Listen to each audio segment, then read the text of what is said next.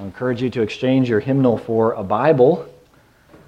We'll turn to Exodus 34 this morning. Verses 1 through 9 is what we're going to look at in this book. We're going to be completing our time in Exodus in the next few weeks and spend a little bit more time at the end of the canon, some of those shorter New Testament letters. But the beginnings, the foundations of God's plan for all creation, of His redemptive work, starts here. Genesis, Exodus, and the books of the law. And in the last chapter, Moses has prayed to the Lord, "Lord, show me your glory." This is the mediator of God's chosen people. He wants to know Him more. He wants to be assured of God's presence with Him. He's going to go with Him and go with the people. Maybe that's helped shape your own prayers in this last week or going forward. Lord, show me your glory. I want to know you more. Help me to listen and respond in faith to your word. So Moses, in this chapter, he's headed back up the mountain. He gets his own personal sermon from the Lord that we get to listen in on. So beginning in verse 1, chapter 34. The Lord said to Moses, "Cut for yourself 2 tablets of stone like the first, and I will write on the tablets the words that were on the first tablets which you broke. Be ready by the morning, and come up in the morning to Mount Sinai, and present yourself there to me on the top of the mountain. No one shall come up with you. Let no one be seen throughout all the mountain. Let no flocks or herds graze opposite that mountain." So Moses cut 2 tablets of stone like the first, and he rose early in the morning and went up on Mount Sinai as the Lord had commanded him, and took in his hand 2 tablets of stone. The Lord descended in the cloud and stood with him there, and proclaimed the name of the Lord. The Lord passed before him and proclaimed, the Lord, a God merciful and gracious, slow to anger, and abounding in steadfast love and faithfulness, keeping steadfast love for thousands, forgiving iniquity and transgression and sin, but who will by no means clear the guilty, visiting the iniquity of the fathers on the children and the children's children to the 3rd and the 4th generation. Moses quickly bowed his head toward the earth and worshipped. And he said, "If now I have found favor in your sight, O Lord, please let the Lord go in the midst of us, for it is a stiff-necked people, and pardon our iniquity and our sin. Take us for your inheritance." Let's pray together. Lord God, it is a marvel that you would speak to us in a way that we can hear, in a way that we can understand, and so we thank you for your word to us. As we have just sung, Lord, speak to us, that we may see great and marvelous things from your word. Lord, show us now. We need your help in this. May the words of my mouth, may the meditation of our hearts in this moment be pleasing and acceptable to you. Lord, we want to know you. We want to see you. And you have told us who you are. We pray this in Jesus' name. Amen. I played organized football for 1 year, and I'm talking the American football here, 1 year in high school. And I can still remember some of the facial expressions on Coach Zommerly. Coach Z he had a daughter in my class, and she was nice, she was easy to get along with, so I thought her dad probably wouldn't be all that bad. And then I showed up for practice, the first practice late summer, to play on the JV team. And I learned that Coach Zommerly, he let us know very quickly who was in charge and what his expectations were. And he used, choice words to motivate us that were, I think, loud enough for the rest of the neighborhood to hear. And extended practices would motivate us. During games, he would throw his hat down in frustration over a missed tackle. Now, keep in mind here, I'm 5'6", 125 as a 10th grader, and I'm trying to take down somebody like Heath. That's not, I'm usually getting run over first before that happens. So he's grabbing my face mask and screaming, "Grow faster," or something like that. I don't remember. But I did not appreciate this man. He was mean, he was hard-headed, unreasonable. I didn't want to spend time with him. Now, the only impression I had of Coach Z was there on the gridiron. I didn't know him off the field, really, at all. And then over time, once the football season was done, and I see him periodically if there was a school function or something like that. And actually, he seemed quite reasonable in those circumstances, and even kind. Now, that is not a word I would have put with Coach Z. My impression was skewed. I wasn't getting the whole picture of who this man was. And I think sometimes our impression of God can be skewed, or just not very well informed. We come to these false impressions or conclusions of God because we don't have the whole picture. Or we haven't paid attention to what God shows us about himself. Much of the time, our views about God and who he is have been shaped by our relationship with our parents or those in authority over us. If we've been sort of beaten into submission most of our lives by this authority, then that's how we're going to relate to God. It's how he's going to deal with us. He'll lay out his commands and he punishes us when we get out of line. If we've had no real authority, no hard and fast rules, kind of whatever we want, and then probably that's how God relates to us as well. He's there if we need us, or if we need him, but otherwise, we're kind of on our own, making our own way. So we can have some skewed views of God. And even as I make those statements, I have in mind the one true Creator God who has revealed himself in the created order, and particularly in his word to us. The God that we and every other human being has been made for, to worship, to enjoy forever.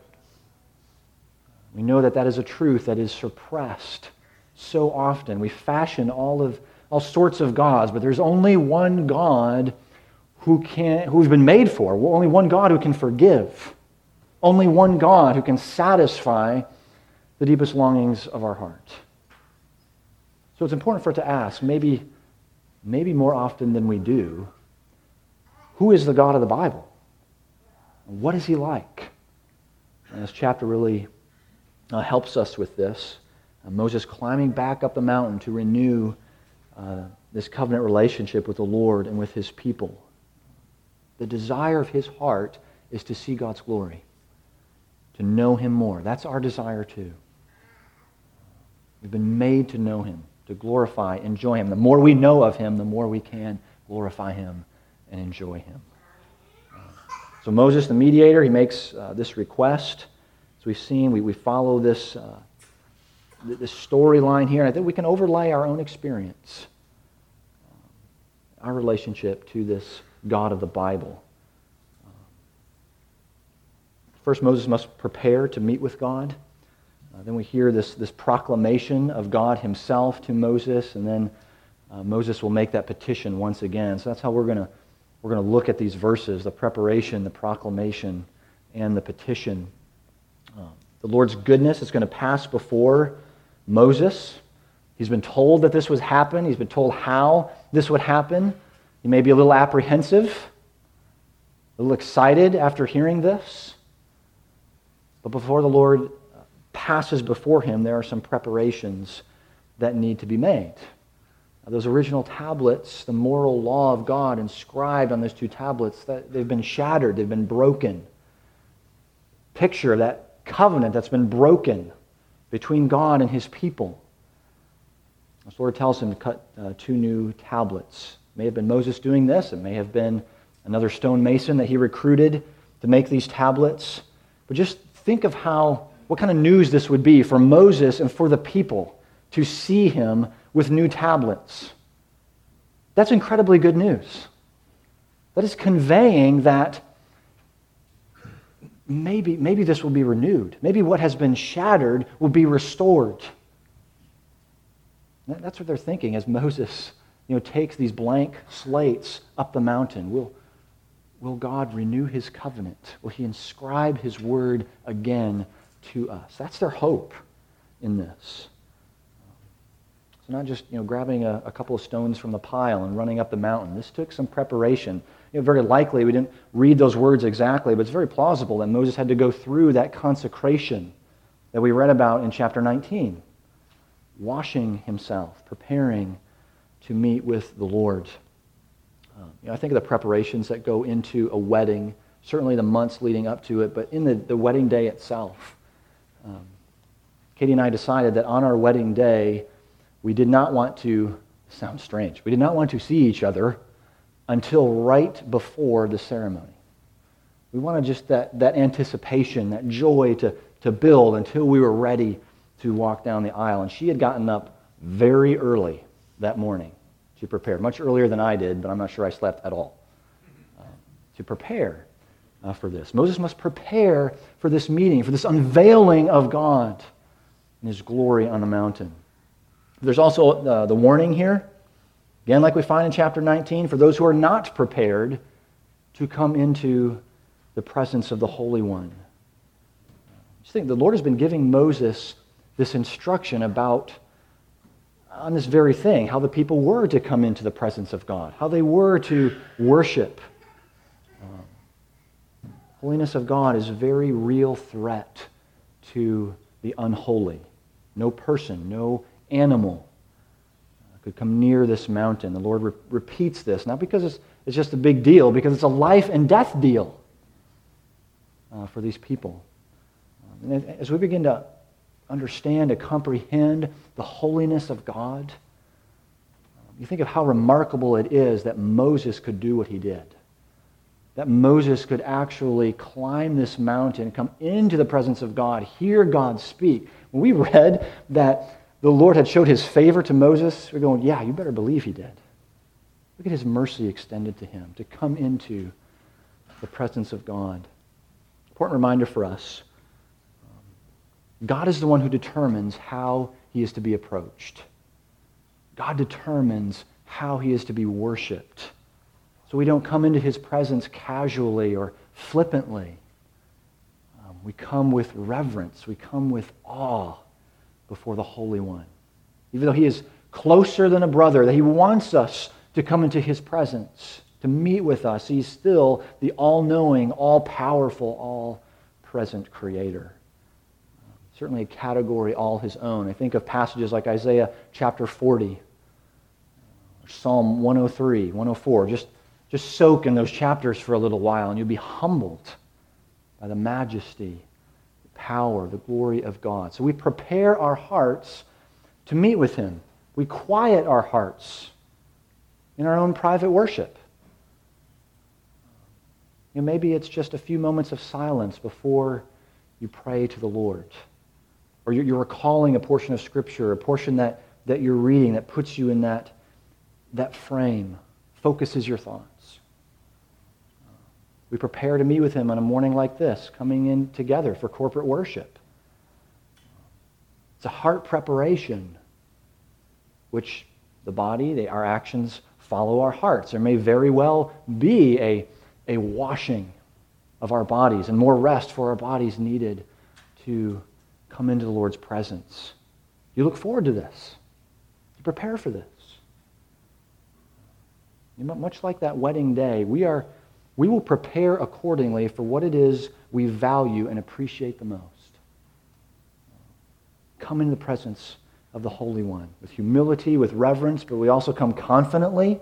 We read this in Hebrews 4. We can approach the throne of God boldly because it is a throne of grace. It's a throne of mercy. So how can we do that? How can we approach a holy one? The people couldn't even get close to this mountain because of their sin. But they had a mediator with whom the Lord was well pleased. A mediator who would go for them. We can only approach the living God through a mediator, through Jesus, and because of Jesus. He is the beloved Son with whom the Father is well pleased. And it's his favor, by faith, is our favor as well before God. And so we approach a holy God through the Son, bearing his name, robed in his righteousness. Hebrews 12 tells us that we worship, but we worship not in fear. We're not trembling before a mountain now, but through the perfection, sacrifice of Jesus, the mediator of the new covenant. This is the only way, my friends. Jesus is the only way that this can happen. It's not just a big deal. It is a life and death deal. For you, for me, for everyone you know. We meet with God in worship now by the power and presence of His Holy Spirit. And there's a meeting before the very face of the Holy God that is coming for every person. And there's preparation for that meeting. The preparation is to fix our gaze upon the mediator, upon Jesus. Faith in the completed work of Jesus on our behalf. Confession that Jesus and Jesus alone is Lord. So when the meeting comes, there won't be time for that preparation. So if that's not part of your story yet, call on the name of the Lord Jesus. There's no other name under heaven given among men whereby you must be saved, whereby you can worship before the Holy One.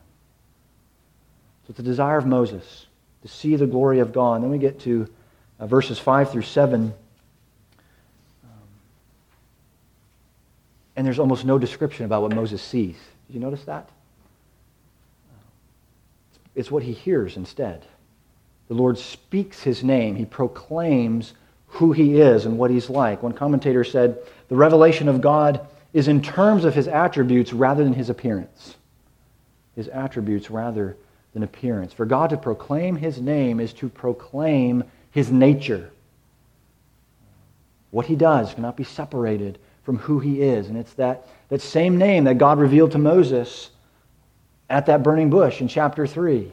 He is the God who is, who always will be, always has been for His people. So Moses gets his own Sermon on the Mount right here. God passing before him in this cloud. God preaches His goodness, His infinite perfection to Moses. Now He is known, how that infinite perfection and holiness is known through His mercy, through His faithfulness. I think we live by faith, not by sight. We live by faith, not by feeling. Moses is living by faith, not by sight. He wants to see God's glory, but what that means for him in these moments is to hear the word that God speaks. We must listen. We must hear the word of God if we want to know Him more. So we hear the attributes in verse 6, the actions that necessarily follow in verse 7. He's merciful or compassionate and gracious. We've heard it already in our liturgy this morning, how those words are so often in the Bible lumped together. Compassionate and gracious. Psalm 86, Psalm 103, Psalm 145, Nehemiah 9, as we've heard. Really becomes a working definition of who God is to His people. He's slow to anger, long to anger. It takes God a long time to get angry, which only underscores His patience with His people. Abounding in steadfast love and faithfulness. This is that hesed, that covenant love, that loyalty that endures. Because of these attributes, because of that hesed, He keeps His love to 1,000 generations. In other words, there is no end to the willingness and desire of God to bless His people. He's going to keep that covenant loyalty to 1,000 generations, even if His people don't, even if they break covenant with Him. Even if they abandon Him, He will not. The prophet Ezekiel speaks so powerfully of God's covenant love for His people, for His bride, a bride that would only play the prostitute, turn from Him. But here's the language that God uses, Ezekiel 16. When I passed by you again and saw you, you were at the age of love. And I spread the corner of my garment over you and covered your nakedness. I made my vow to you and entered into a covenant with you, declares the Lord God, and you became mine. Can you hear the heart of God? Can you hear what He desires? His desire is to be with his people, to bless his people in covenant loyalty to him. He wants to forgive. He wants to extend his mercy. And he's entirely just in doing this. That kind of rubs us when we get to verse 7. We know God is just. We want him to be just. We need him to be just. But that means that my own sin is deserving judgment.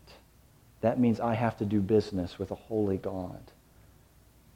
There are consequences for my sin, and that may very well affect others within the body. Hard for us to understand that. We live in a time and a culture that is so individualized, so individualistic. At this time, there actually were multiple generations. You may have 3 or 4 generations in the same tent, living together in this way. So the sins of one generation would, in fact, affect multiple generations in the very near term. I think of the people in the wilderness, they're exhibit A of this. Think of the little ones who are kind of wondering why mom and dad are throwing their jewelry in this pot, or they're dancing around. What's going on? And so this and other further sin would mean a long time in the wilderness for them. God is just. He punishes the guilt of sins, which means if there's no repentance of sin from one generation to the next, and we see it just handed down, we can expect consequences. We can expect judgment for that. But it's the contrast here that I want you to see. The contrast, that's the main point. Sin has consequences to the 3rd and 4th generation, but to 1,000 generations, the Lord will forgive and show his faithfulness, his covenant loyalty. That's where the emphasis is, on his desire to walk with his people, not in punishing for sin. We find this same heart in the New Testament, Peter's second letter, which is where I hope to go next after we're through with Exodus. He says that in relationship to God, in relation to judgment, God is patient. He desires that none should perish. Entirely consistent with God's proclamation of his own name. When he says that he forgives iniquity, transgression, and sin, that is a comprehensive, no-holds-barred forgiveness. He does this eagerly. He doesn't do this reluctantly. He literally lifts, carries the burden of our sin. And that's all kinds of sin. So there's no sin that can take you too low. There's no sin that can take you too far away so that God's forgiveness cannot reach in and bear that load.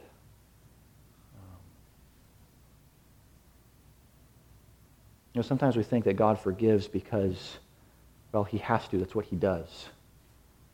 And after the 100th time that we've confessed, yes, that particular sin, that maybe his forgiveness is a little slower. A little more reluctant. And yet, that is how we would respond to each other. When God's children run to him and confess their sin, he is eager to forgive. He loves it. He wants us to know his forgiveness, to live in his mercy. He tells us that's who he is. And so God reveals his glory to Moses. Whatever we might attach to the nature of God and what he is like, his mercy has to be right at the very top. He's compassionate. He is just. This compassion and justice, they're in perfect balance. So do we want to know the God of the Bible? We must listen to the God of the Bible, to his own proclamation of who he is, gracious, compassionate. But God is not a God if he does not punish sin. On his essay entitled God in the Dock, this is C.S. Lewis, he says, mercy detached from justice grows unmerciful. That is the important paradox. As there are plants that will flourish only in mountain soil, so it happens that mercy will flower only when it grows in the crannies of the rock of justice. Perfectly balanced in mercy and justice. So when we hold partial truths about God, that's when we get in trouble. Sometimes we'll hear things like, I can't believe in in the God of the Old Testament, so mean and vindictive and harsh. I worship a God of love and mercy. Have you been in that place?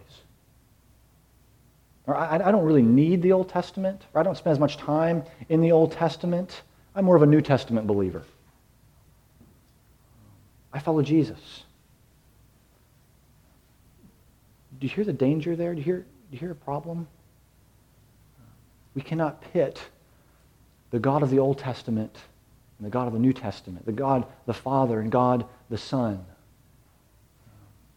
as if somehow the God of the Old Testament can be ignored or sidelined. Different God in the New Testament. My friends, the God of the Old Testament is the God of the New Testament in the face of Jesus Christ. I've mentioned Hebrews a couple of times already. Here's how this letter starts in referring to Jesus. He is the radiance of the glory of God and the exact imprint of his nature. So the God who tells Moses who he is the Word made flesh in Jesus Christ. Jesus is Lord. He is everything that God revealed to Moses. He is compassionate and gracious. I think of Matthew chapter 9 when Jesus sees the crowd, it says he had compassion on them. He sympathizes with our weakness as the God-man. John 1 says he is full of grace and truth. Romans 5, God has given us an abundance of grace in Jesus. Was Jesus slow to anger? We know he got angry. And when you take a whip and you drive animals and people out of a temple, he was angry. But consider his patience with the disciples, with the crowds. Explain again and again who he was, what he had come to do, and they just don't get it.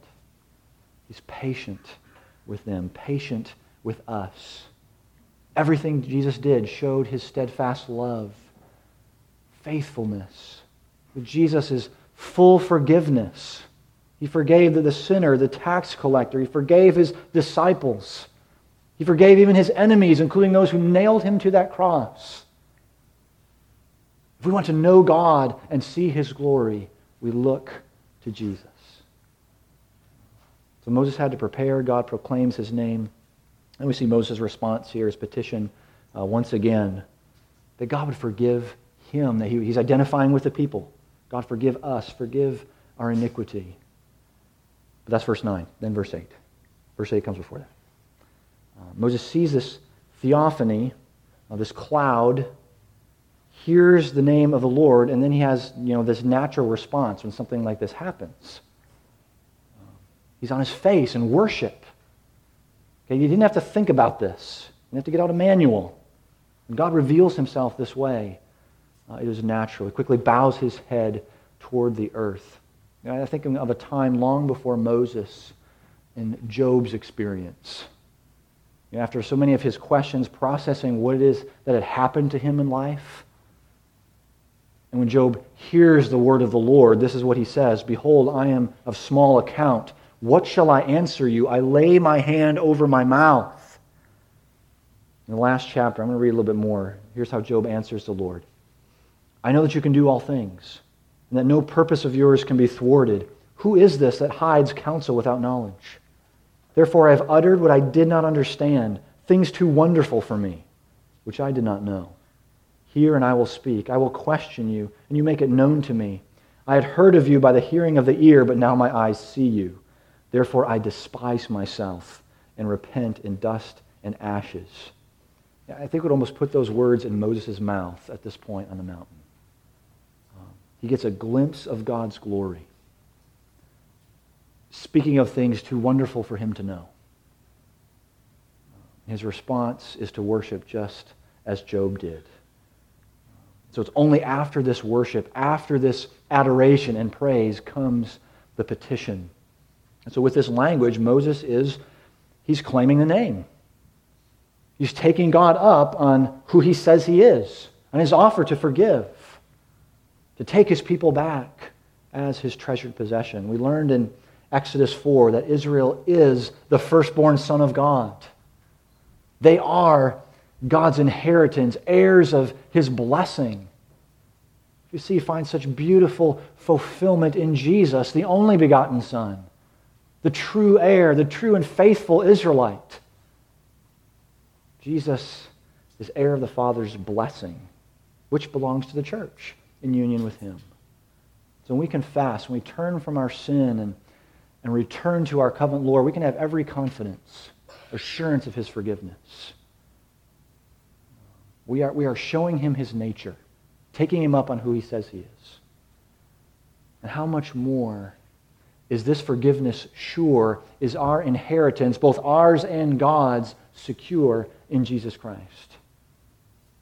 So we see Moses in this posture of humility. He knows his own unworthiness in the presence of a holy God. I think it's helpful in our own worship. I mean, if in worship it's God who's getting the glory. It's him that we're bowing to. The attention is not on us in worship. It is on him.